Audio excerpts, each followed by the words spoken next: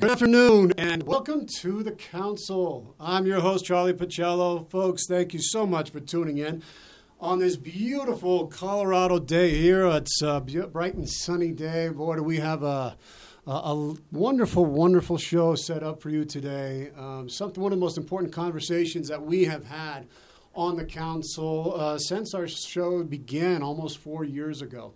So we're going to get into it right away. But before we get into it, I just want to make out a shout out for our station here, KUHS, Radio TV Denver, The Stream. We are broadcasting live right here in Denver, Colorado, and broadcasting all across the nation and all around the world. Our station is being listened to and heard by so many people from around the world. We have a global audience, and it is because of you that our station continues to grow and to expand our reach to all the different corners of the globe.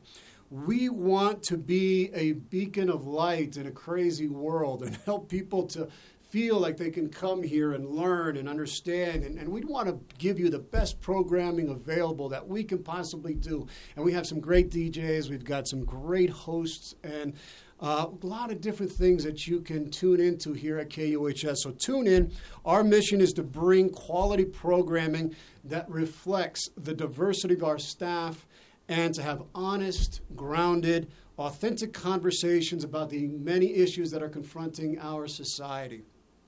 We want to be a beacon of hope in the world filled with fear, distrust, and separation, and we strive to bring our city, our nation, and our world together to provide by providing a platform where we celebrate our diversity, our commonalities, our goodness, and our humanity. So tune in to KUHS. We are here. The Council is here, and I just want to make an announcement about this Memorial Day. We are going to have an online Memorial Day retreat sponsored by the Rose Center. It's our 7th annual Memorial Day retreat. We are honoring the fallen and bringing back the sacredness of what Memorial Day means. And we're doing it. I'm doing it with Dr. Edward Tick and Kate Dahlstedt. And please go and register. It's going to be from 11 Eastern Time, 11 a.m. Eastern Time to 2 p.m. Eastern Time. For those of you who live in the Mountain Time Zone, that's going to be from about 9 a.m. to 12 p.m. So please join us. It's a very moving, very important returning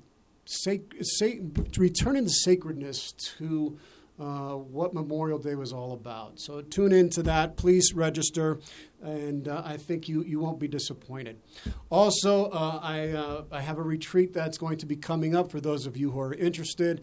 It's coming up September 16th through the 19th. We're going to be doing it here in Denver, Colorado, at a wonderful place called Sunrise Ranch. It's up in Loveland. It's a beautiful location. With all of the things that have been going on in the last year, it's going to be a wonderful time for people to get back together, to heal our wounds, to come back in community, and to share our experiences in a healing and therapeutic way. There's so much incredible healing that can happen in groups. So if you're interested, check out my website. That's coresoulhealing.com. That's coresoulhealing.com. Check out the Warriors Heart Retreat. People are already signing up for it, so please check it out. If you are interested and you want to heal those deeper core wounds, I highly recommend it. It's going to be a very powerful, powerful experience. Okay, folks, we have a very important conversation that we're going to have today with my guest, and it's about military sexual trauma. And a lot of U.S. service members don't recognize this and don't understand this, but U.S. service members are more likely to be sexually assaulted than shot in the line of duty. And when I learned that, I was shocked. And, I was, in the military. I come from a military family. As many of you know who listen to this show, generations. And I have many of my dear sister service members who, if anybody who ever threatened them or did any harm to them, I would be up in arms about it. And We need to address this, and we need to address it now. This is not something that needs to be brushed under the rug, because they are our brothers and sisters that are being harmed by this, and we need to do something about it. And our guest is doing something about it, and they are doing their very best to bring attention to this very egregious disorder in the service that needs to be rectified as soon as possible. Her name is Amy Braley Frank. She holds a Bachelor of Science degree in Psychology and Business from the University of Maryland. She's a certified level 4 military sexual assault victim advocate and forensic interviewer. She is the founder of Never Alone Advocacy, a nonprofit organization with the following mission: to give survivors of abuse of power a platform for change and awareness through multiple venues and referral processes, to promote the development of an environment based upon mutual respect and trust within all our branches of the U.S. military, to provide an outreach to service members who have been recipients of sexual misconduct, abuse of authority, and cover-ups, to work for accountability within all ranks, rather than selective and arbitrary enforcement of military justice, to exercise the U.S. Constitution, First Amendment's freedom of the press, to help ensure American public are aware of success and failures of U.S. military commands in addressing issues concerning sexual misconduct, abuse of authority, and cover-ups. Her website is neveraloneadvocacy.org. That's NEVERALONEADVOCACY.org. Amy, welcome to the council. Thank you. Thank you for that really lovely introduction as well. I really appreciate it and this platform. Well, what you're doing, and we were talking before we went on air and went live about, it just shocked me, Amy, when I read and learned and watched all the reporting and all the work that you've been doing, how prevalent military sexual assaults and rapes are. And it was just shocking to me. And knowing that, I was in the academy, I have a lot of my dear sister service members that I would protect them if somebody wanted to cause them harm, I wouldn't stand for it. It just completely goes against my nature, and it's just a really shock in that this is actually happening. It's very sad, and I think we need to point out that the majority of service members are good, honest, very with high integrity, volunteer to serve our nation and protect our freedom. And, we at Never Alone love and support the military, but the few that are committing these crimes are the bad apples, and they're spoiling the barrel. So as a daughter, granddaughter, and mother of a veteran, it's offensive to me that we're allowing these individuals, these predators, to tarnish the name of our military and stay within the ranks. I agree. And it's just like it brings the military, when we joined, you joined, I joined, our ancestors, our relatives, we come from a line of military veterans. And, one of those things was impeccable integrity and giving your word and being honorable and protecting the innocent, these are the people you go to war with. These are the people who you're putting out your life on the line. And you don't want to be worried about somebody who who's supposed to be looking out for you, that you got to worry about them too. Right. Oh, no, that is definitely a common theme.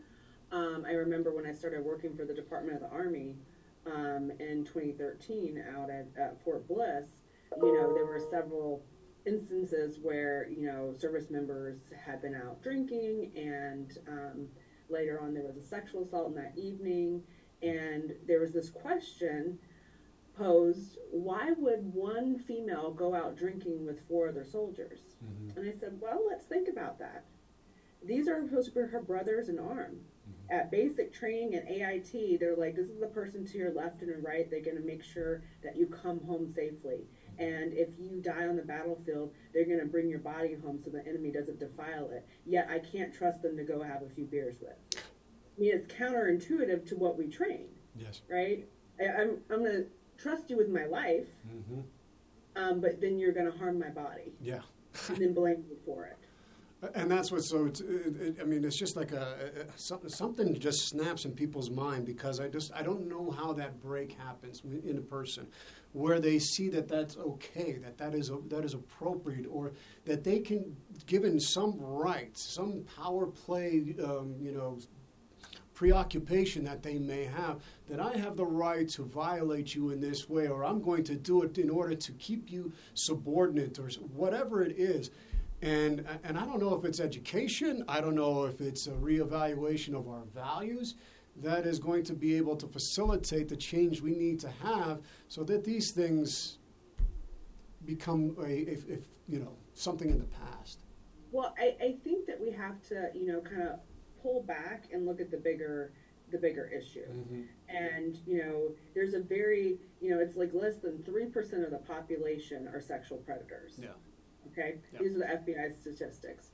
So normally what you see in profiles of sexual predators is they usually offend about 10 times before they're ever investigated the first time. Wow. And they're normally investigated 3 times before they're ever brought inside of any kind of court process. So it's the handling of the crime after it occurs that is where I think we're missing the mark on. So if we just truly believe victims when they say that they've been assaulted, if I tell you that somebody stole my car, I don't have to go through all of this, shenanigans trying to prove to you that the car's really not there. Right. This is the only crime where we have to, prove that it really happened, and the victim's not believed, and we're not letting the judicial process work. We're impeding due process by having all these judgments and asking all these questions of a victim. I remember I did a summit in Italy, and one of the head CID agents, Brandon Bell, I always really loved him for saying this. He said, well, ladies and gentlemen, if you have a beautiful, brand new, shiny red Mustang convertible, and you keep it nice and clean, and it's always pretty and shiny, and it always looks good, nobody says, well, shame on you for having such a beautiful car. But when a woman goes out and looks beautiful and has a nice dress on and is feeling attractive, then somehow it's her responsibility for being assaulted. And I thought that was a really good analogy. That's a great analogy. I think that's a fantastic analogy. And because it puts in perspective, too, how we have different sets of, I wouldn't say values, but we have different requirements for different things. If it's an object that we like our car, it's not a big deal. But a woman dressing up and having nice and wanting to look nice, now she has to be held responsible for just wanting to dress up, wanting to look pretty. Everybody likes to feel attractive. I like to feel attractive. I like to look good. I shave. I clean my. I used to have. We brush our teeth and go to the dentist, and take care of our bodies and go to the gym and treat our bodies with respect. Yeah. It's just this. There's a lot of judgment that happens, and in training soldiers, they say the darndest things, but I always welcome their questions, because it is an opportunity to dispel rape myths. I had a group of soldiers, young infantrymen, and they said, the sergeant majors and stuff said we're going to have all kinds of sexual assault reports and problems now that women are in combat arms positions and are going to, go out on these convoys with us and whatnot. And I said, okay, gentlemen. I said, by show of hands, how many of you played high school football? And of course, they all said yes. Yep. Right? Yep, they all said yes. I said, did the cheerleaders ride this bus with you to the football games for the away games? And they're like, oh, yeah. I said, okay. I said, did they have short skirts on? Their little cheerleading outfits. And they're like, yeah. I said, did you rape them? And they said, well, no, ma'am. Yes. I said, are you going to start now? Yeah. And, so the thought that having women working beside men is going to cause rape, as mother of sons, is very offensive to me. That, that's saying that the male population has no scrutiny with their sexual desires. Yes. Right? Yep. Yeah. It So is. as a man, I think all men should be offended. Yes. And they should check the men that are making these sexist, inappropriate comments about women. Well, because I those think are types of behaviors and conversations that create a very welcoming environment for predators. Well, I think it's an excuse, too. I mean, it gives you an excuse and a justification to have those kinds of behaviors. Well, I can't control it, or they're the reason why this is happening. No. You're making that choice. What happened to agency? What happened to being able to say, I control my thoughts, decisions, and actions? It's not somebody else's responsibility to control that for me.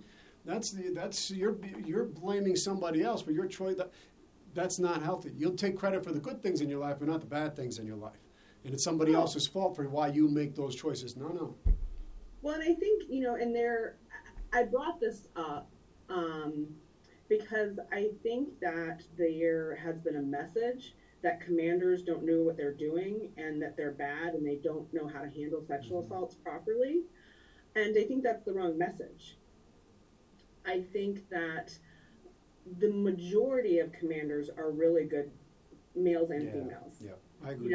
They really want to do what's right. But, when we're not taking into account, like, human biases, right? So, say that you and I joined the military together, right? We came from a bad neighborhood. You were the smart one. I was the tough one. So we enlisted together. We're like, we're getting out of this horrible situation and this environment. And you got green to gold, right? You had the smarts. You had the better scores. So you became an officer. And you're like, well, I'm taking my sis Amy with me. I want her to be my sergeant major. That's right. Right? So we go on some deployments. Your wife cheats on you while we're at deployment. I sit with you and hold your hand while you're crying about your whole life, turning upside down. We've watched people die in combat together. We've looked at each other and said, I'm bringing you back. We're coming back together, right? So we got a trauma bond. We're thick as thieves. Yep. And then 10, 15 years later, one of our young soldiers comes up to you as a commander and says, Amy sexually assaulted me. And you're going to go, no way. Yeah.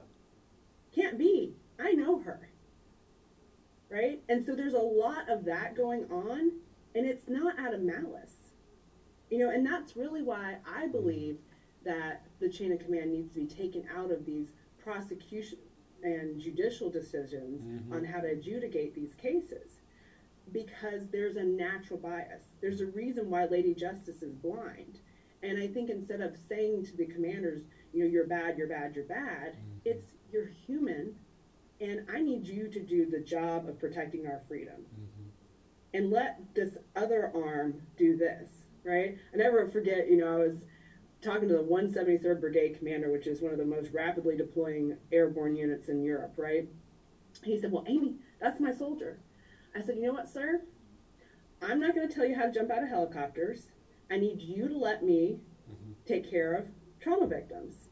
Let me do my job, and you do your job, and if I need you to command something, I'll let you know. And it's just really having the ability to have those really hard conversations that I think aren't always happening. I think, too, there's always this intimidation of also talking to full bird colonels and 1- and 2-star generals. I had the privilege of being raised by colonels, and my best friend's dads were generals and made us pancakes every Tuesday. Right. So I'm just like, well, General Horn, we're not doing that, because I was just raised in that environment, and I understand that they're dads and brothers and, best friends. So it's just different. Well, I think, I really like how you framed that and being able to kind of understand where that trauma bond was established in those early moments. I was remembering those times when I was in basic training or survival school and those things that we were doing. We were going through, and you make these very deep bonds with the people that you're with.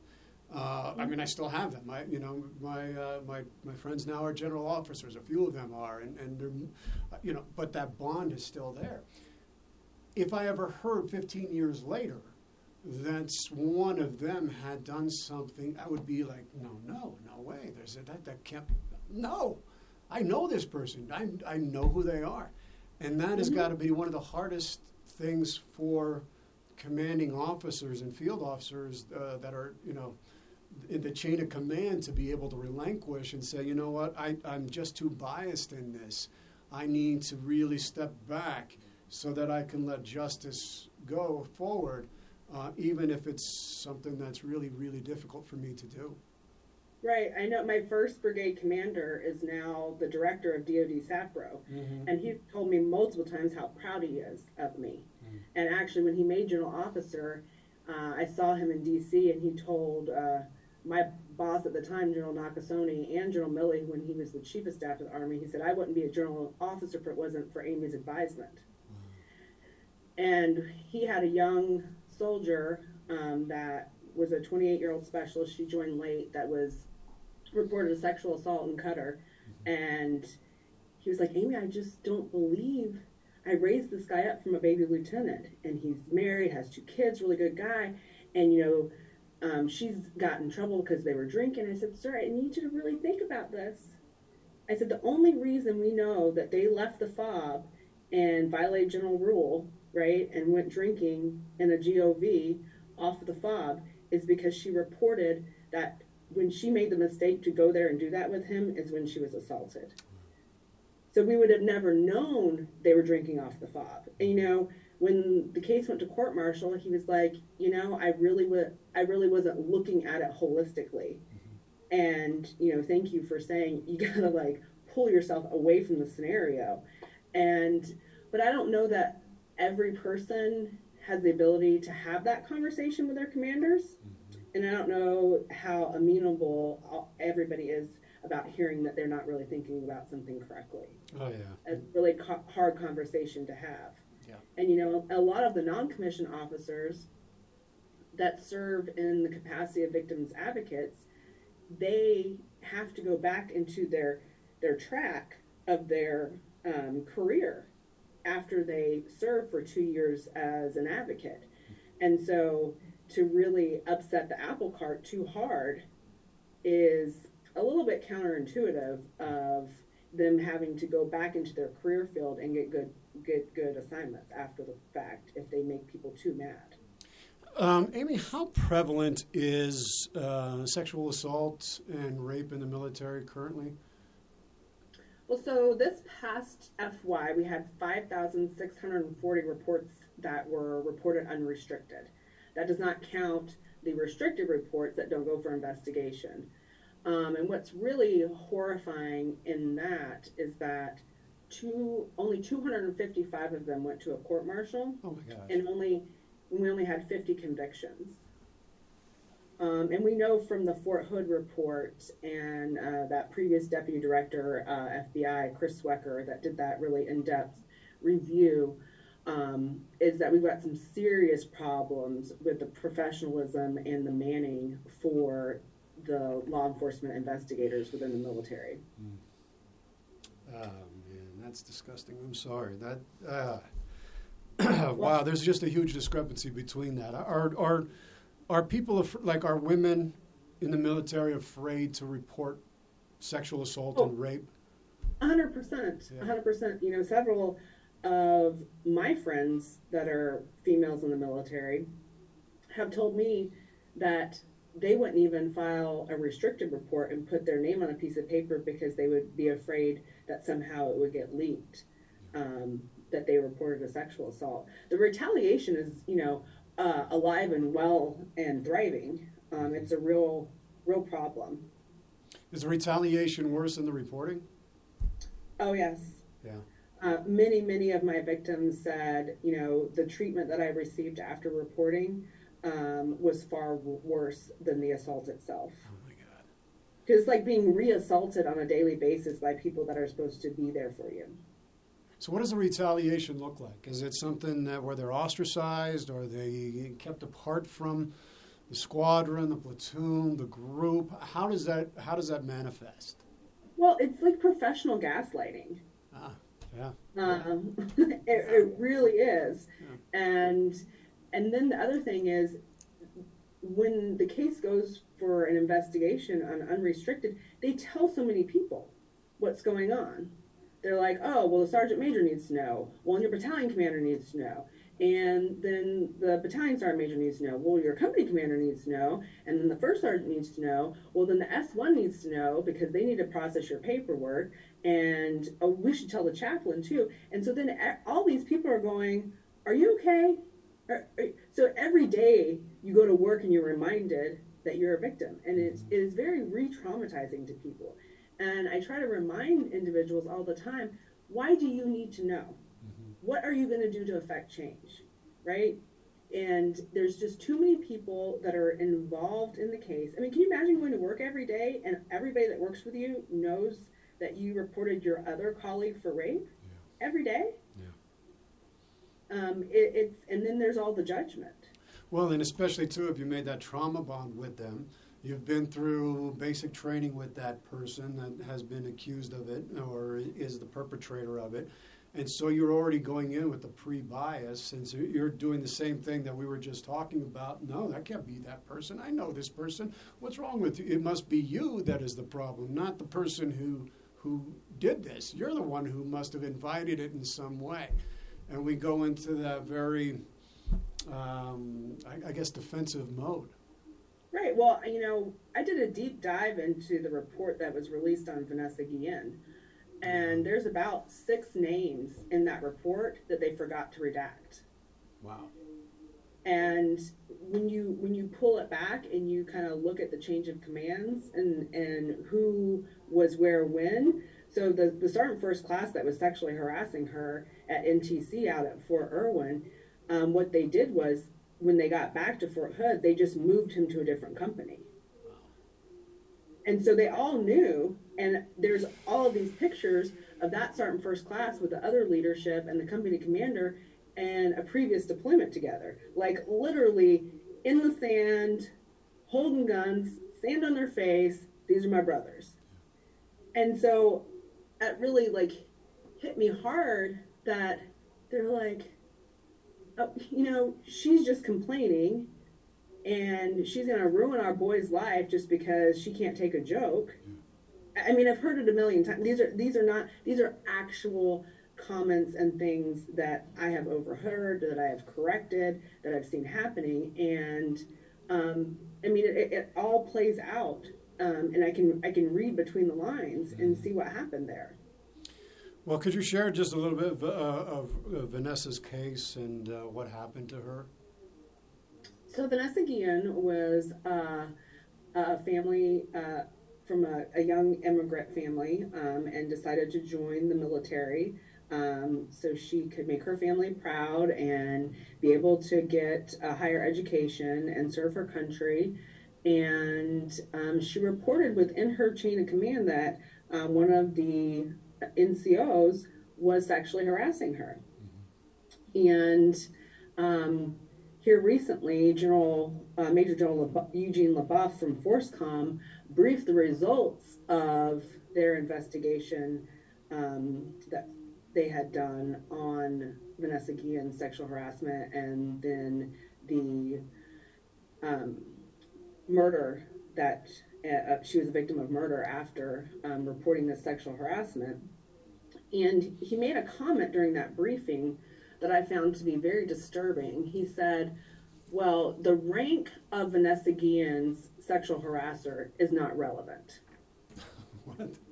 And anybody that has ever served in the military knows that the fact that he was her platoon sergeant is very, very relevant. Yes, it's very relevant. I was an officer in the military. I know that's relevant. I mean, whether you have that hierarchy naturally in the service, there's a purpose and a reason behind it. At the same time, people have been known to use that in order to hold power over somebody in authority, and it can be illegitimate sometimes. Yeah, this is the abuse of power that we're talking about. Right. Like, I'm in charge, you can't leave, Mm-hmm. and my boys are going to back me up. Yep. I'm going to downplay what you're saying. I'm going to treat you as if you are, some kind of malingering soldier, and then they create this narrative that even, Vanessa's mother said, her daughter started losing weight and all of these things that were happening to her, which are, these physical manifestations of being traumatized and not getting any help. I just don't. I don't understand it. I mean, I guess I just was raised with different values, and we values where we protect those we love. We don't abuse them. We don't use them. We don't take advantage of them. We don't. It was of mutual consent. It was mutual respect. It was bringing out the best in each other. And when I hear stories like this, Amy, it just saddens me. Charlie, even the sexual assault professionals, yeah, we experience sexual harassment and even assault. I never forget, I was at U.S. Army Africa in Italy, and the new SARC arrived, and it was during International Denim Day, so we had this Denim Day walk, and Denim Day is a big thing that was started in Italy about, you can't blame sexual assault victims for their clothes. Mm-hmm. Anyhow, some soldier put on social media, is it bad that the new SARC looks so good in her jeans at Denim Day that it makes me want to rape her? Wow. And, I brought it up to everybody, and they're like, oh, that's just, they're just joking around. I'm like, no, that's not joking around. No. That is online sexual harassment, and it's almost a threat. Mm-hmm. I would consider, are you alleging that you're going to do that? Or are you warning us that you want to do that? And it's also power and control, too, right? Isn't it about, if I control with what you wear, then I can control my behavior. Wait a second. Now you're disempowering somebody else just to be able to dress up nice, look good, feel good, those things, because of they got to monitor your emotions, they got to monitor your impulses. They're the ones, and so it's like this again. It's this power and control that tends to show up in these situations, and I think those kinds of statements are indicative of that. Oh, absolutely. But I tend to want to remind people that, grandmothers in their flannel pajamas in nursing homes get raped. Women in burqas get raped. And soldiers in their ACUs get raped. Yeah. So is it about my clothes or anything of my behavior, or is it because you're a criminal? Mm-hmm. Mm-hmm. The Department of Defense is always trying to come up with some scenario and some reason about why people are criminals. Mm-hmm. Well, if we could determine what makes somebody murder somebody, what makes somebody rape somebody, then we would go in and address it before it happened. It's unfortunate. There's always going to be a level of crime in the world, right? When you have super peaks and valleys is when you need to get really concerned because there's something else going on. Mm-hmm. But there is no reason for predators to change their behavior when they're not getting punished. Yes, if there's no accountability, they're going to keep doing what they're doing and hurting more people, and causing more harm. I was floored a few days ago. I had a soldier send me their board packet. They're a whistleblower as well, and so they're trying to remove them from the military. Mm-hmm. And in the soldier's board packet, there was a complete CID investigation of the service member that individual stood up for. What? The entire CID. I was floored. And so I'm reading through that, and I'm looking at the CID investigation, which is the Army Criminal Investigation Command, and it is documenting this victim's offenders' criminal history, which are DUI, multiple counts of domestic violence, multiple counts of disorderly conduct, trespassing, terroristic threats, from 3 different states. So he had charges in Georgia, Missouri, and Arizona. CID founded the case and said that the legal opinion was he committed this act of abusive sexual contact on this young specialist. He's a sergeant. And I went just this past month and sat with the victim while they testified in the board hearing, because they decided to not send it to court-martial, to just do a board review to see if they were going to retain him in the military. And with all of that criminal history, and with a substantiated, founded abusive sexual contact case, they decided to retain him in the military. You're kidding. I'm not. I'll email you the documentation. I literally I went like a teacher. I took my red felt pen and I circled all the stuff. He failed his poly. Unbelievable. All of these things, all of his criminal histories, I circled it. I took pictures of it. I scanned it in, and I emailed it to General McConville, the Chief of Staff of the Army, and General Milley, the Chairman of the Joint Chiefs of Staff, and the Department of Defense IG Ombudsman, Senator Durbin, Duckworth, Jill LeBrand, and Representative Spears, and Senator Bennett. Because so we're talking out of both sides of our mouth. So we're saying that's not tolerated. We're not going to allow people to remain in our ranks. And you have somebody that has an obvious criminal history from multiple states, and you're going to retain them? Then you're going to say it's not tolerated? I don't. You know what I mean? I just don't understand why what is the justification for these kinds of cover-ups?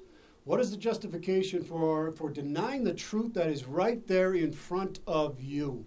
I mean, it's clear, and it's almost like there's this permissibility that's unacknowledged or unspoken, that it's, and you just give license and permission for these people to continue to do these things and hurt these other service members that, my gosh, we are in the business of protecting and defending liberty and freedoms, not putting people in harm's way. And when you know that there's somebody that has this in his background or her background, but in this case, his background, what are you doing?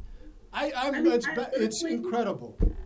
I got the packet a couple days ago. So Wednesday I sent my first email, and then I could barely sleep Wednesday night. Thursday morning, I woke up infuriated and started redlining the entire investigation and circling it to make sure everybody saw what I was seeing. And I emailed it again, more documentation to the chief and the chairman. And I'm just sitting here seething because he is a non-commissioned officer. Today, right now, he is in charge of baby privates with that criminal history. And we talk about prevention? Are you kidding me? It's going to happen again. He's got a history of it. It's going to happen again. And he's been emboldened to do it. Yes. Yes, you've emboldened these people when you keep these cover-up. Why is, is our military, and again, these are isolated, this is 3%, the vast majority of the military, wonderful, integrous, honorable people. Why are we so afraid to deal with these things? What is it? What is the purpose of perpetuating this nonsense? I don't know. I mean, even the young lady that was the victim, they're like, oh, well, she's a troublemaker. I'm like, how? Because she reported he was assaulting her? That doesn't make any sense. And not that it matters to me.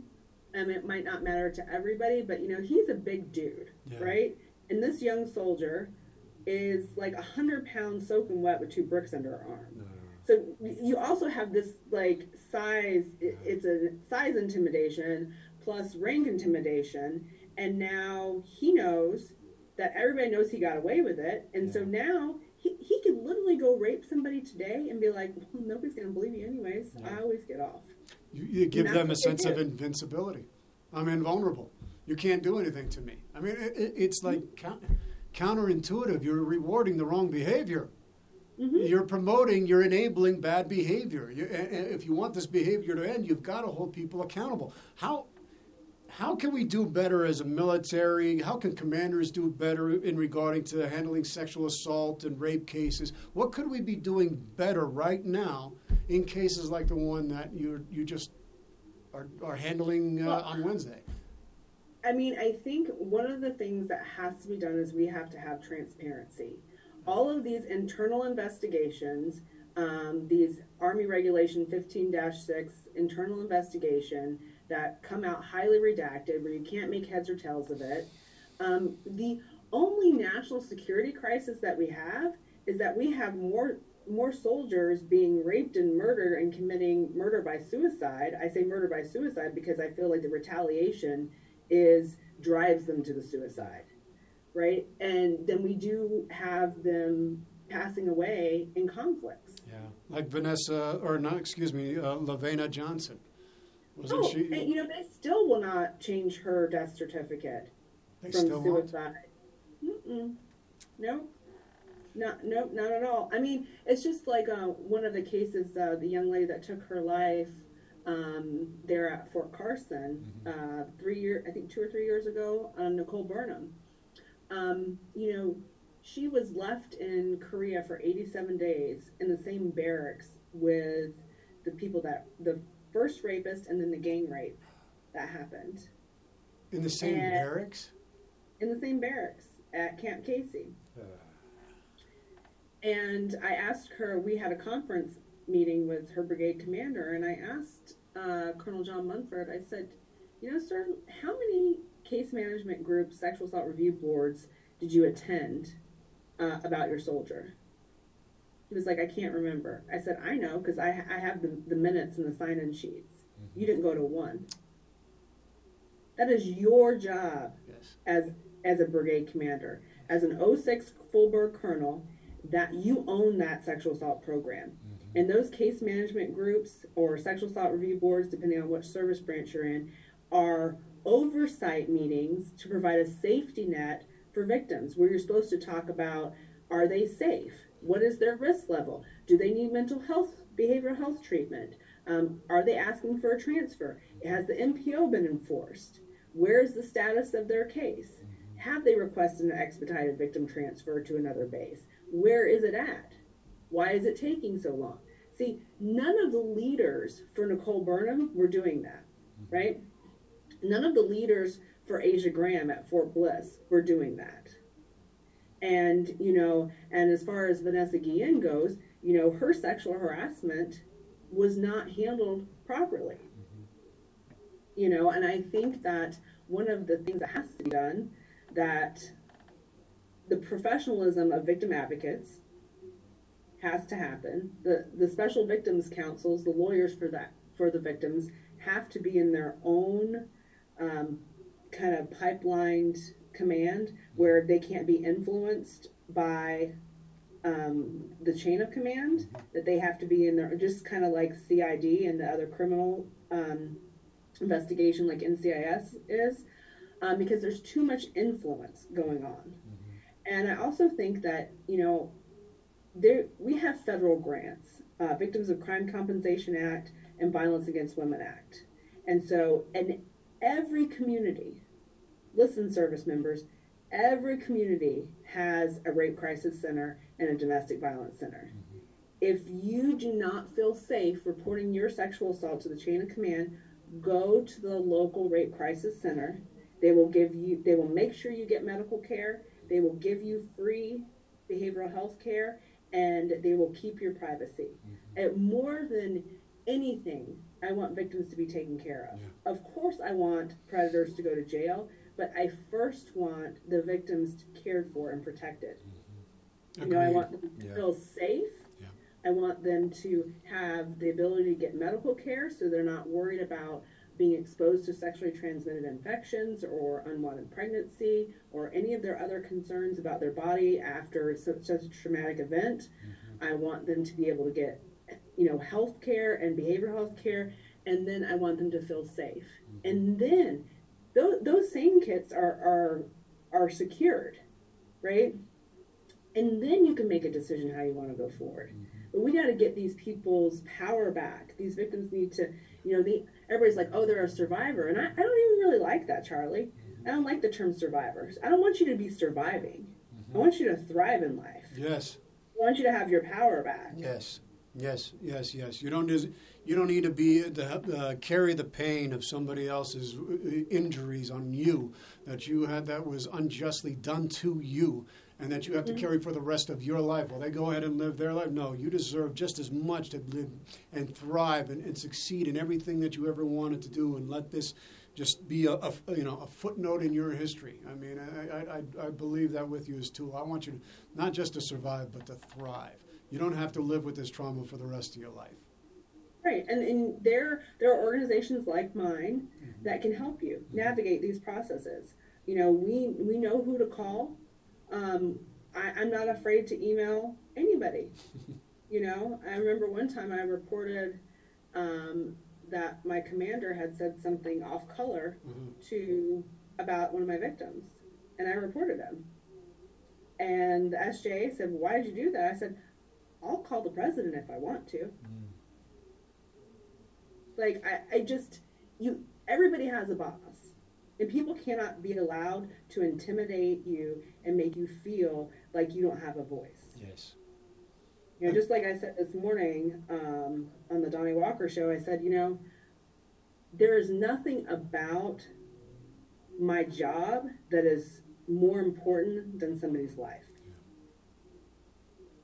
So if the Department of Defense wants to fire me because they don't like how I protect my victims, I do it. I dare you. Which they did, by the way, right? You were working with them. I'm still suspended. You're still suspended. Okay, all right. I'm on a paid suspension and have been for over 18 months. Well, you were the whistleblower. You were actually, not only were you hired to help them with their sexual assault prevention program there at the Pentagon, but you blew the whistle on them in 2019, right?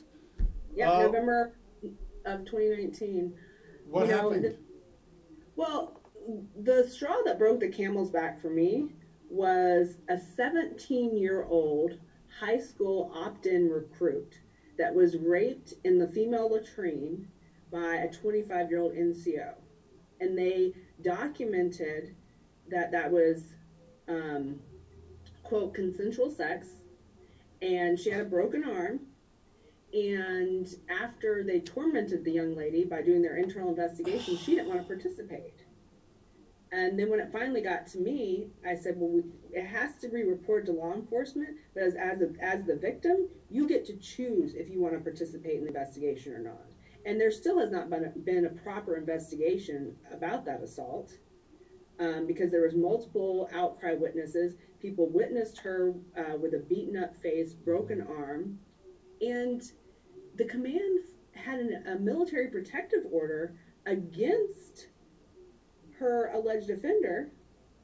And even in this last documentation that I got a couple days ago, the company commander says, during my change of command, the soldier that was accused of assaulting Private Jane Doe, we escorted him out of the military building because of the MPO.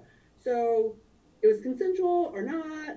There's an MPO for an innocent person or a broken arm for no reason. Like, I'm just really, really confused. It's confusing. That's really confusing. It's like, you're talking from two different directions. You're not holding people accountable for the things that they do, and you're not protecting and giving justice to the victims. I mean, it seems like it's a problem of leadership, quite frankly, I think. It's a huge problem in leadership. But the other thing, we have to remember, a 17-year-old high school student, right?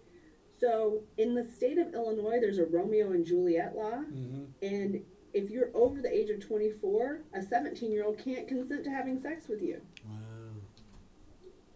Wow. So it's pretty rich. It's right there. She even consented if she wanted to. Right. And I don't know anybody that says, please break my arm while we have sex. That sounds fun. Never. Nope. It's not. Doesn't happen. That's insane. It is insane. And they told me it was a training issue that the commanders just didn't understand that they had to report the crime to law enforcement. Wow. I said, it's been in federal code since 2006 that even if a third-party notification to a commander of a sexual assault has to be reported to law enforcement. Mm-hmm. It's in their commander's legal guidebook. It's in a checklist. And, it is just complete violation of federal law to not do that. If a teacher saw a child coming into school abused like that, they would lose their teaching license, they would face jail time and a monetary fine. And I think that these commanders that are not reporting these violent felony assaults need to be held to the same standard that we hold teachers to. Amy, you were on, and to carry on with that, because of the importance of that and being able to hold people accountable, you on March 24th of this year, you spoke in front of the Senate Armed Services Committee about this very issue that's been confronting the military and holding these people, these predators, accountable to the things that they do. Could you share just a little bit about what the feeling was in the room? Is Congress really ready to do something about this besides just having hearings? You know, here recently, Senator Gillibrand had 63 senators that were going to vote to pass the Military Justice Improvement Act and Prevention. And Senator Jack Reed from Rhode Island and Senator Inhofe from Oklahoma blocked the vote. Why? And it's very disheartening. You know, Senator Inhofe has a huge issue going on at Fort Sill with the training instructors, 22 people allegedly raping multiple trainees at Fort Sill. So, you know, and some of the National Guard issues with a couple of our Gold Star families, I really think he needs to focus on what's going on in his state and his military bases, because, you know, Gillibrand's trying to, you know, make change that is supportive of creating a better environment, a safer environment for our service members. I'm very disappointed with Senator Jack Reed. You know, he's an Army colonel, he was a Ranger, he's a tabber, and I don't know, but, you know, I wouldn't be surprised that, you know, some of his colleagues were like, hey, Jack, they're getting too much traction, man. We need you to help us stop this. Yeah. I mean, I don't know, but it just seems very strange that he would intervene on something that is going to make the military safer for our service members. And a better and stronger fighting force, too. Because you have to, in order for us to have an effective fighting force that is willing to protect our freedoms and to be able to give their lives, you need to have everyone together in a cohesive unit that is able to function, and knowing that each person has their back. I've got your, and you don't have to worry about it. I'm going to protect you. It doesn't matter you're a man or woman. You're there for me, and I'm there for you. You got to have that kind of clarity. It's going to make a more effective fighting force. And why there's that disconnect is beyond me. It's really really Chairman of Joint Chiefs of Staff Mark Milley got on camera the other day and said that what they're doing has not been working because they haven't been able to move the needle, right? And continuing to do the same thing over and over again and getting the same result is like the definition of insanity. Yep. So why do we want to continue to do the same thing that's getting a bad result? And this is a force protection issue. The fact that, you know, Lieutenant General Pat White had more service members, you know, die or by suicide or be murdered at Fort Hood in his garrison than he did during his entire deployment during Operation Inherent Resolve is an issue. Yeah. That's a huge issue. So if you're a 3-star general and you're like, okay, I've got a bunch of service members dying on American soil in my garrison, you need to adjust your focus, right? That's what they teach you in military school. Adapt and overcome. Be able to shift and adjust focus at any time to look at where the threat is. So he obviously wasn't able to do that effectively because he didn't shift his focus. And, you know, they reprimanded Major General Elephant, his deputy commander. And I want to make this very clear. General Elephant had the authority to do things, but there was no change of command. So the responsibility still laid with, Lieutenant General Pat White. You can delegate authority, but not responsibility. Yeah, so true.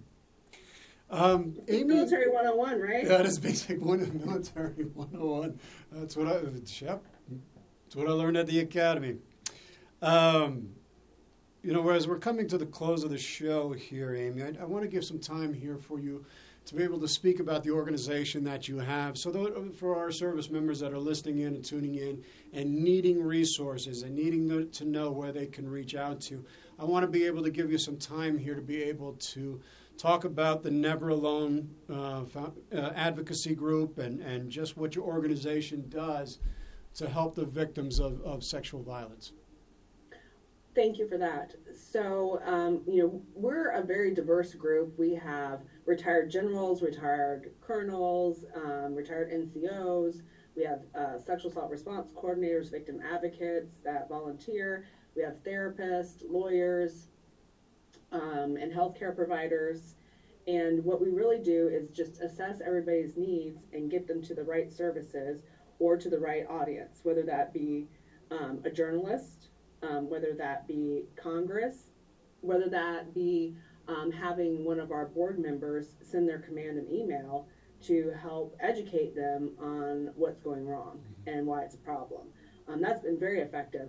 If I can affect change in an organization by reaching out to a commander and saying, I don't know that you understand what's really going on with your troop, and let us kind of like lay it out for you, we do that as well.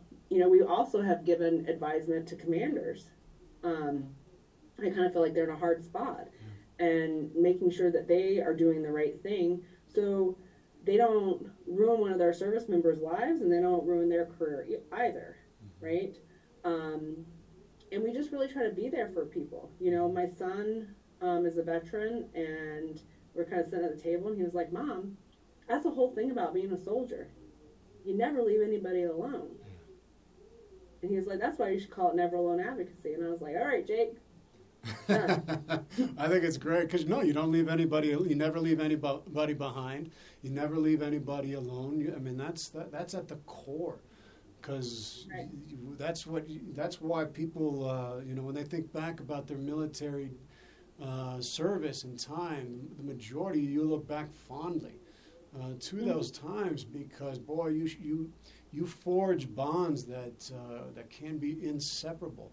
And I believe everybody deserves to have that kind of a bond. And the betrayal of that bond is it needs to be addressed as an apostasy. We need to eradicate that and make it as safe as we possibly can.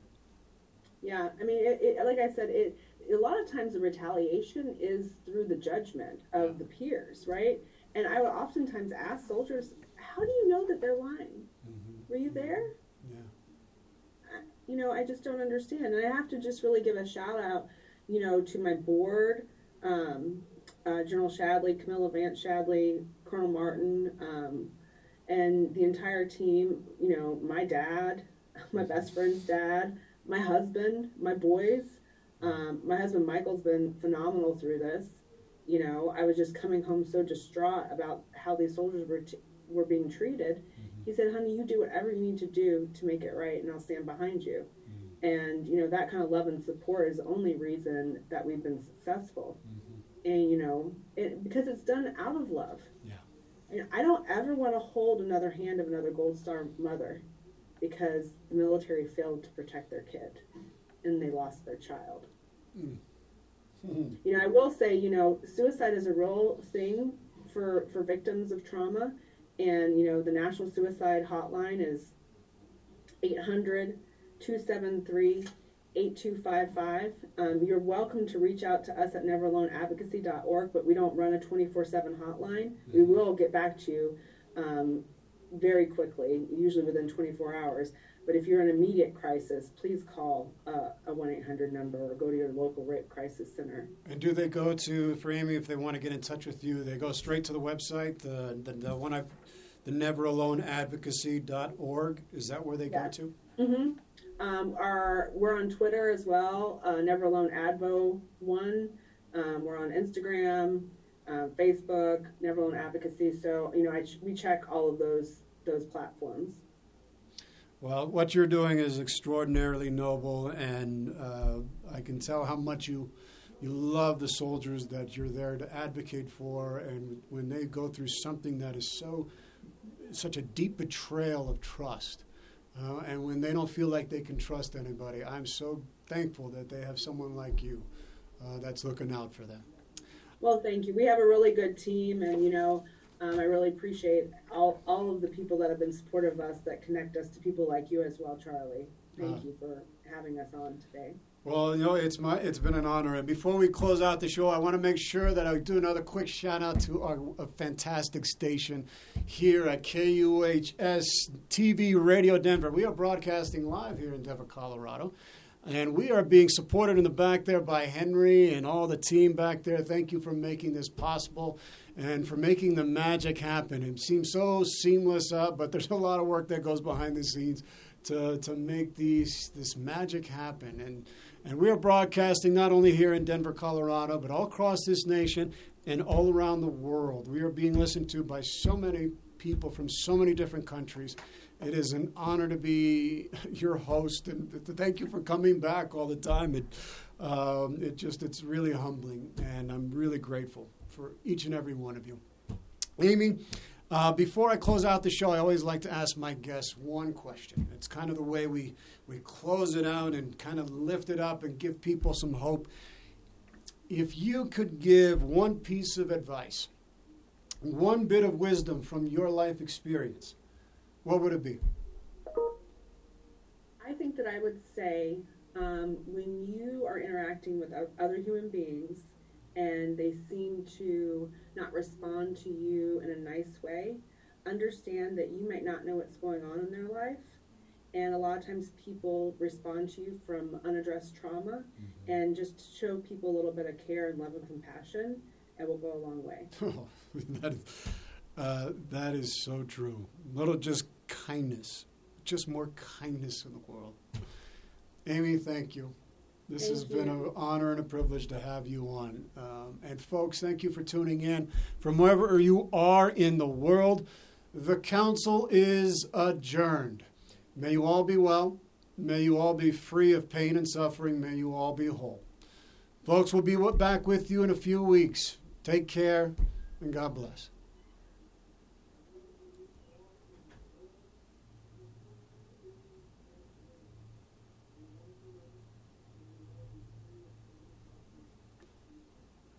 Features Moggle the Magician. They're open Monday through Friday,